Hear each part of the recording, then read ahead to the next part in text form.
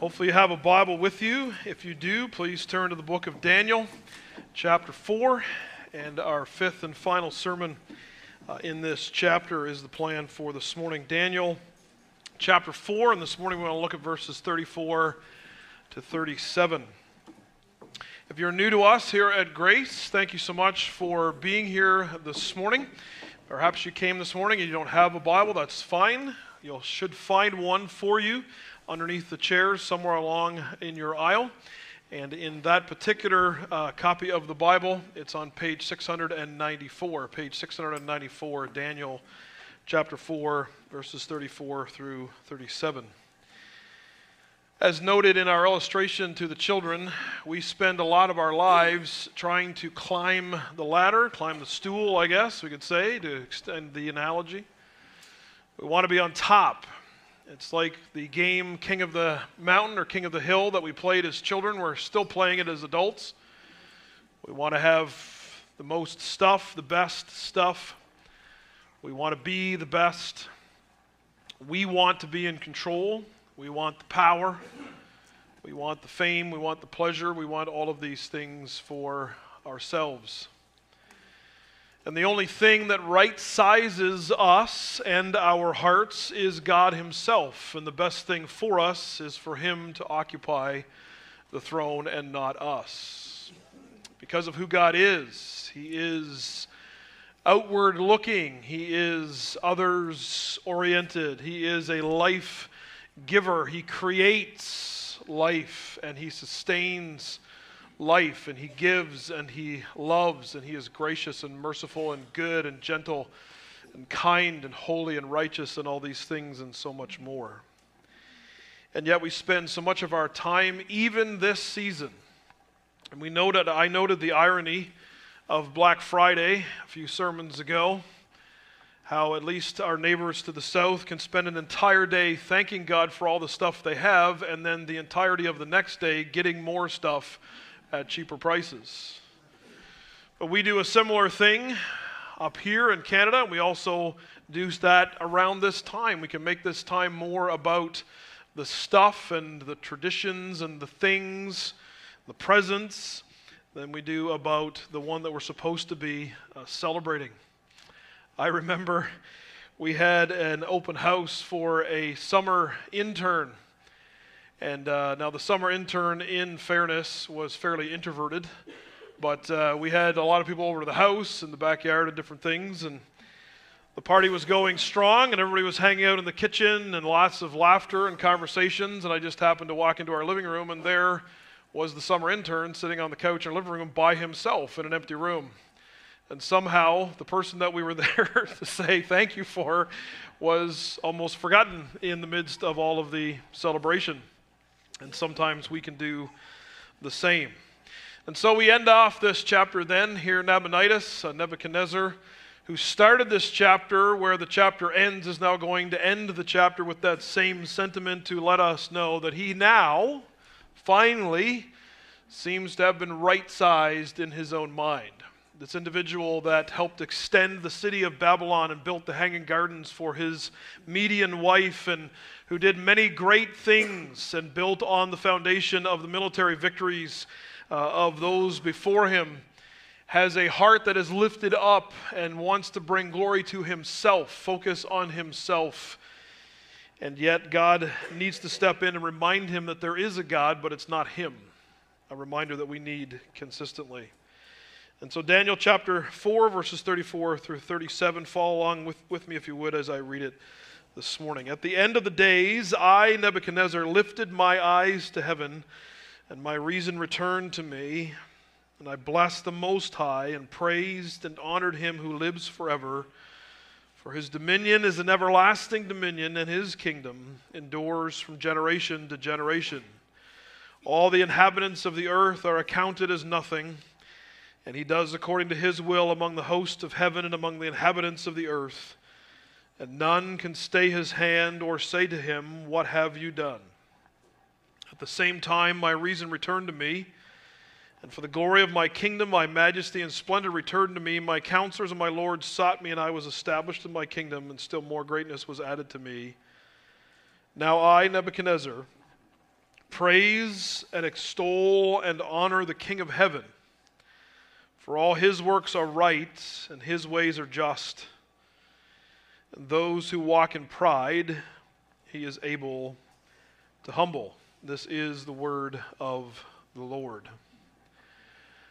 As mentioned, we continue seemingly even after salvation, if we are true children of God here this morning, to struggle with God actually being in control.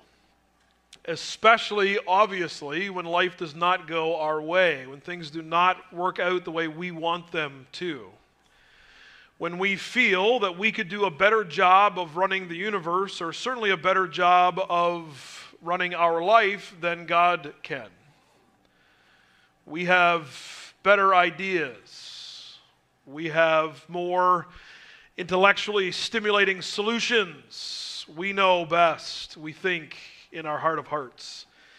And God continually needs to remind us that there is a God, but that it's not us. And so this Nebuchadnezzar, who is a very proud man, a very proud ruler, is humbled, as we saw last Sunday, and now he exalts the King of heaven. And so our sermon for this morning is Exalted. And we see in the first place that only God can exalt anyone. We saw last week that only God can humble anyone. Only God can change the human heart. And that is why we need to pray and pray much. It is not the eloquence of our speech. It is not the coherence of our argumentation that will bring anybody to change their mind and their heart from self-worship to the worship of God. Only God can humble anyone, and he does so in fairly dramatic fashion to Nebuchadnezzar. But conversely then, only God can exalt anyone. And this is part of the story of Nabonidus. And so we see in the first place that God controls the future.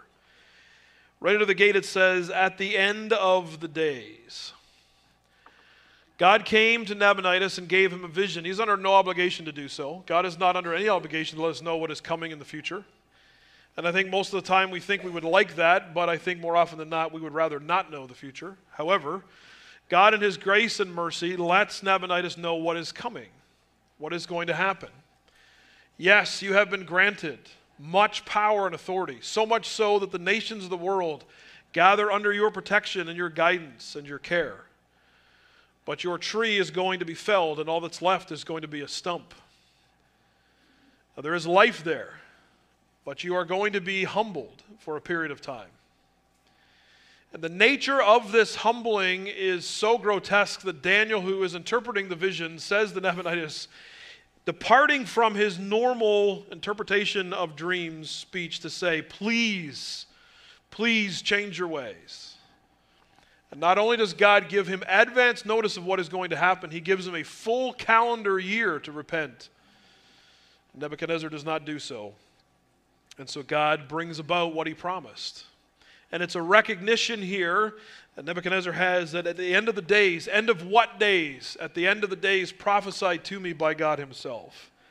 It is implied even in this statement that Nebuchadnezzar is giving assent to the fact that God is in control. Not at the end of my days.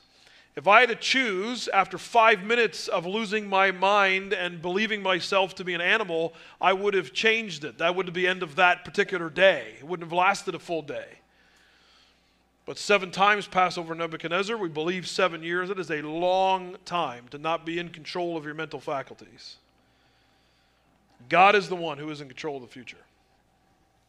God also controls the present.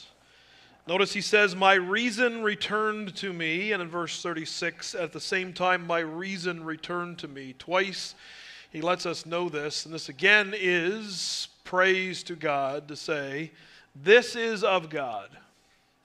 God took my reason from me, my human ability to process information, to be self-aware, to have all of the things that are normal expressions of the image of God. Those things are removed. I had no sense of myself. I became like a beast, literally, like an animal.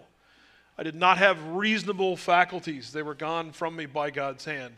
God gave that back to me. God did that, Nebuchadnezzar says. Nebuchadnezzar was not grazing out in the field one day and decided to sort of postulate about, advanced calculus. He lost his mental faculties because God took them from him, and only God could give them back. And he recognizes that here. My reason returned to me. This wasn't something that he learned. All right, I'm back to square one. I have a few years now, maybe 7, to sort of learn the alphabet and try to get back to where I was before. No. He had reason. It was taken from him. God gave it back, and God did all of that. And Nebuchadnezzar lets us know that. All of this is under God's control. But God alone, then, in the third place, is exalted. Notice he lifted his eyes to heaven. There is a spatial part of this. When we are proud, we see in only 2 directions, sideways and down. We look around and we compare ourselves with ourselves to see how we're doing, and then we look down on others. They become, in our estimation, less than they actually are. And what changes, the only thing that can change, is that God will help us to look up, to see Him in all of His glory. And that drastically reduces our estimation of our own majesty and glory and right sizes who we actually are. God alone can exalt anyone. God alone is exalted. I bless the Most High, he says at the end of verse 34. Praised and honored him. And in verse 37, now I, Nebuchadnezzar, praise and extol and honor the King of heaven. He alone is to be exalted. He alone is worthy of worship. He alone is to receive praise and honor and glory. Nebuchadnezzar was quite okay with people giving him praise and honor and glory. Dressed in his royal robes, in his royal palace. Yes, please, please, tell me more. But now there is a change. Now Nebuchadnezzar says, I praise and extol and honor and praise and bless the King of heaven. He is the one that receives all praise and honor and glory. You notice in the New Testament the reaction of Paul and Barnabas when individuals believe them to be Roman gods, deities, and they begin to worship them. And as soon as Paul finds that out, he runs out, no, we are not deities. Do not worship us. We're just men like you. There's a strong, visceral response that Paul has to any thought of anybody giving him any honor and glory, and that ought to be the same with us. God alone is exalted, and Nebuchadnezzar now realizes this. But God alone exalts the humble and humbles the exalted. Notice after his reason returns to him in verse 36, for the glory of my kingdom, my majesty and splendor returned to me. My counselors, my Lord, sought me, and I was established in my kingdom, and still more greatness was added to me. For all his works are right, it says, and his ways are just, and those who walk in pride he's able to humble. I think there's 2 things here. In the first place, at the end of verse 36, we see that Nebuchadnezzar has returned to him what he lost. How gracious God is. If a politician or anybody in a position of leadership or authority literally lost their mind, how long do you think it would take in our culture to replace them? Less than that same day? Even in the news cycle, things that are in the news today are gone by the next day because there's something else. Nebuchadnezzar realizes the grace and mercy of God. There is no earthly reason why anybody should have stuck around for his kingship to be returned. How embarrassing would that be if you were instructed to sort of hide Nabonidus in his current shape? Hey, I traveled here from a distant land. I'd like to meet your ruler. I've heard lots about this Nebuchadnezzar guy. Can I see him? He's out right now. He's been out for quite some time. Literally out, like out back in the lawn. Don't look. There's no earthly reason why he should have gotten any of that back. And how do you serve again under somebody that you watched graze on the back 40? How would you have respect for someone who literally their hair just grows matted and lengthy like eagle's feathers, and their nails, uncut, grow like talons? How do you see somebody in that shape, in that position, and return to a place where you honor them as king? Only God can do that. Only God exalts anyone.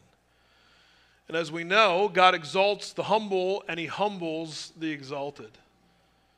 You ever met anybody that tells you how amazing they are? Like within the first couple times of meeting them? Or conversely, tells everybody around them how much an idiot everybody else is? I didn't realize this before getting into construction, but I was working construction before getting into the ministry. I realized this is sort of common on job sites, that the next trade in says that the trade that was there before are a bunch of morons, because then whatever they do, well, it's not my fault, right? So the guys that poured the footings must have been completely drunk because these are all out of whack, and then the guys that are framing, they must have been nuts. So it's just sort of, whether it's an advancement of me or a diminishing of others, whatever it might be, this is the heart posture of anyone who does not have Christ ruling and reigning in their heart and life. Nabonidus is blessed by God and he is grateful for it. But then notice, and that is key here in verse 37, here is how you know that somebody truly is repentant for their sin. When they thank God for humbling them. We've all known people, and we've all been those people who God has humbled or attempted to humble. And what is our typical response to that? We get angry. We get mad. God, how could you? Why me? I can't believe this would happen. God, this is your fault.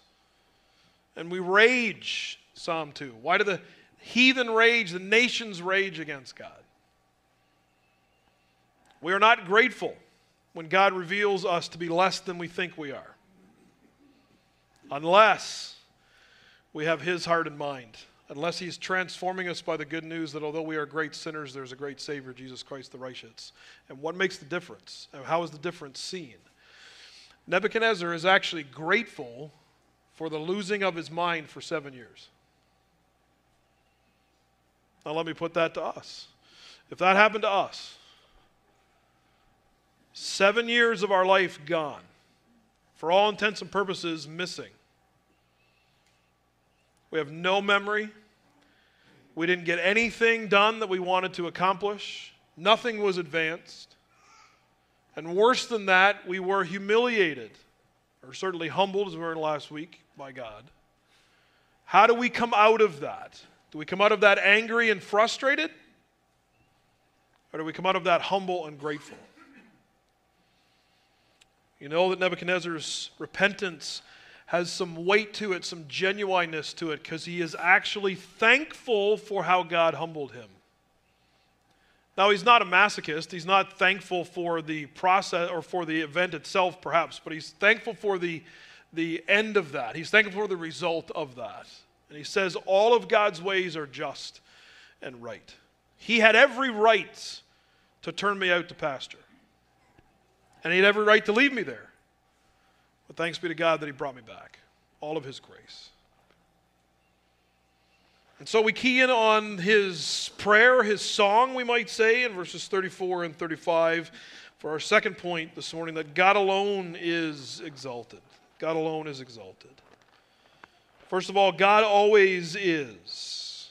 He lives forever, and his dominion is an everlasting dominion. Long before we were, God is. I think many in our current culture believe that history started the day they were born.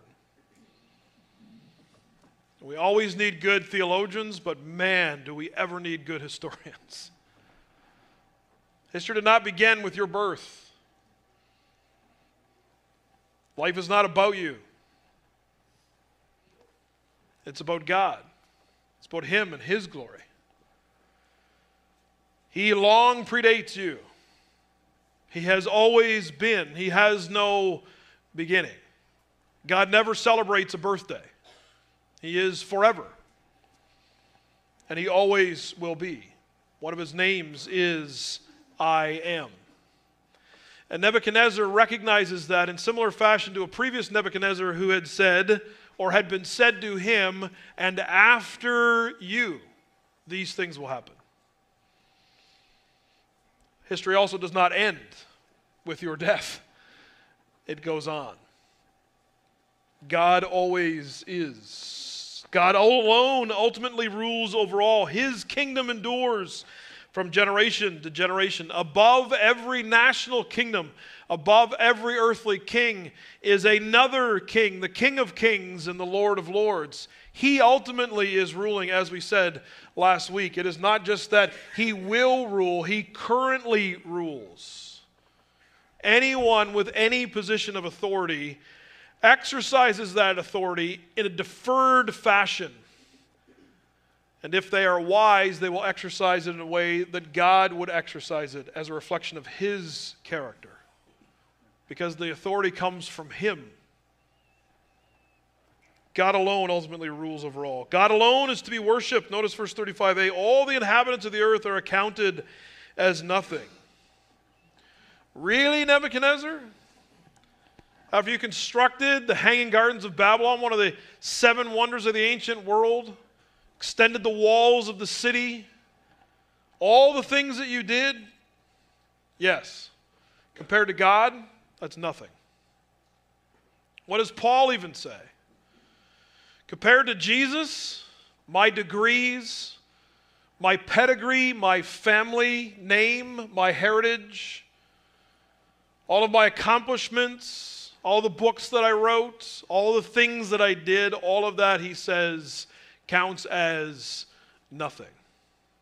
Because the glory of Jesus far surpasses all of it. And then this is probably the one we struggle with the most. God alone is free. He does according to his will among the host of heaven and among the inhabitants of the earth. And none can stay his hand or say to him after the fact, what have you done? God is beholden to no one and does not answer to anyone else. God is not loving because there is an external standard of love to which he must adhere. Whatever God does is loving by definition because God is love. God does as he wills among both the host of heaven and among the inhabitants of the earth, even in the hearts and souls of men created in his image. God alone does what he wills. And beforehand, nobody can stop him, and afterwards, nobody can question him. This Nebuchadnezzar has come to. And this previously pagan king seems to have a better sense of who God is than many Christians. God alone is free. But what does he do with that freedom? If you were God, how long would any of your enemies last? If you were given the power of God, how long would any of us last or make it? At the core of God, who God is, yes, he is holy. The only attribute that is repeated 3 times. But he is love and goodness and kindness and gentleness and grace and mercy and righteousness and all of this and so much more. What does he do with his freedom? In order to bring us into relationship with himself, he comes down to us. He is under no obligation to do so, but who he is a life giver. He is a creator God. He is outward focused and others oriented. What does he do? He wants to share who he is, Father, Son, and Holy Spirit, eternally loving one another, sharing glory with each other. He wants us in on that. And so he creates us in the first place in his image to enjoy him. How enjoyable life would be. It would actually be utopian bliss without sin, with God on the throne and everyone acting like him. And yet, what did we do? We wanted to push him off of the throne, off of the stool, and we wanted to ascend and take over and do things our way. And that has led to disaster from the beginning all the way down to our current day, full of wars and disasters and accidents and tragedy and fatalities and all of this and so much more. We messed up. So what did God do? Did he wash his hands of us and leave? No. He came down and became one of us. That's why we're celebrating. That's why this is a big deal. That's why all of the ornamentation and the decorations and all of the things, it's a big deal that there's hope. That God came down to us. That Jesus Christ became one of us. And he did that so that his righteous life could become ours and the penalty for our sin could become his. That's why he came. He came to go to the cross, to bear humanity's sin on his own, on his shoulders, so that we could be free. We are loved and forgiven and free in Christ. And it's something that we need to proclaim from the rooftops. In the midst of darkness, in the midst of, even as we saw in the video this morning, children on the streets of Chad fighting with one another just over basic necessities around the world, global poverty and hunger and sex trafficking and all of these things, and close to home, car accidents and all of this. In the midst of all of this, there actually is love, there actually is peace, there actually is joy, there actually is hope, and his name is Jesus. That's why he came. And one day, he will make all things new. And none of these things will exist anymore. But we'll be in his presence. We sang that the last song before I get up to preach. And we're moving into the book of Revelation after Daniel. That's what we're going to see. What is coming at the end and the consummation. All of the things the human heart longs for will be reality. But only if we repent of our sinfulness. Recognize that we are not God. And in humility and gratitude, ask him for forgiveness. Submitting to him not only as Savior, but also as Lord. He alone is exalted. And that is the response that we have this morning. Is Jesus both our Lord as well as our Savior? We seem to always have a twisted way of making things about us, don't we? We love the idea of Jesus as Savior because that puts us to the forefront. Yes, he saved me. And what a good deal he got. Yes, he is our Savior and our friend, but he's also our Lord, even as Arthur prayed. He is both the Lion of the tribe of Judah and the Lamb who bled for our sins. And so, this Christmas season and beyond, is it him that we serve? Do we echo these words of Nebuchadnezzar, not just in our speech, but in how we live our life? Truly is our life lived at his command, and is it lived for his glory? My prayer is that that is true of all of us this morning. Let's look to the Lord in prayer as the music team returns. Father, thank you this morning once again for your word. And what an incredible outburst of praise from this once pagan king.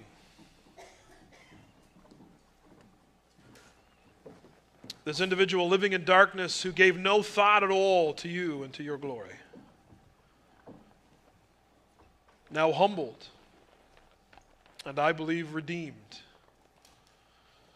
to understand that there is a God, but it is you and not us. Father, in our consistent daily struggle to replace you with us, Father, I pray that you would continually remind us through the preaching of your word and the teaching of your word and the praying of your word and the reading of your word and the singing of your word, that you are God alone and not us.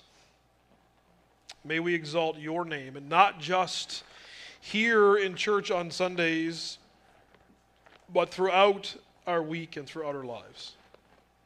May all that we do be to your honor and to your glory. As the Moravians used to say, Father, may we serve you, die, and be forgotten. It's not about us. It never was. Help us, Father, to exalt you. We pray in Jesus' name. Amen.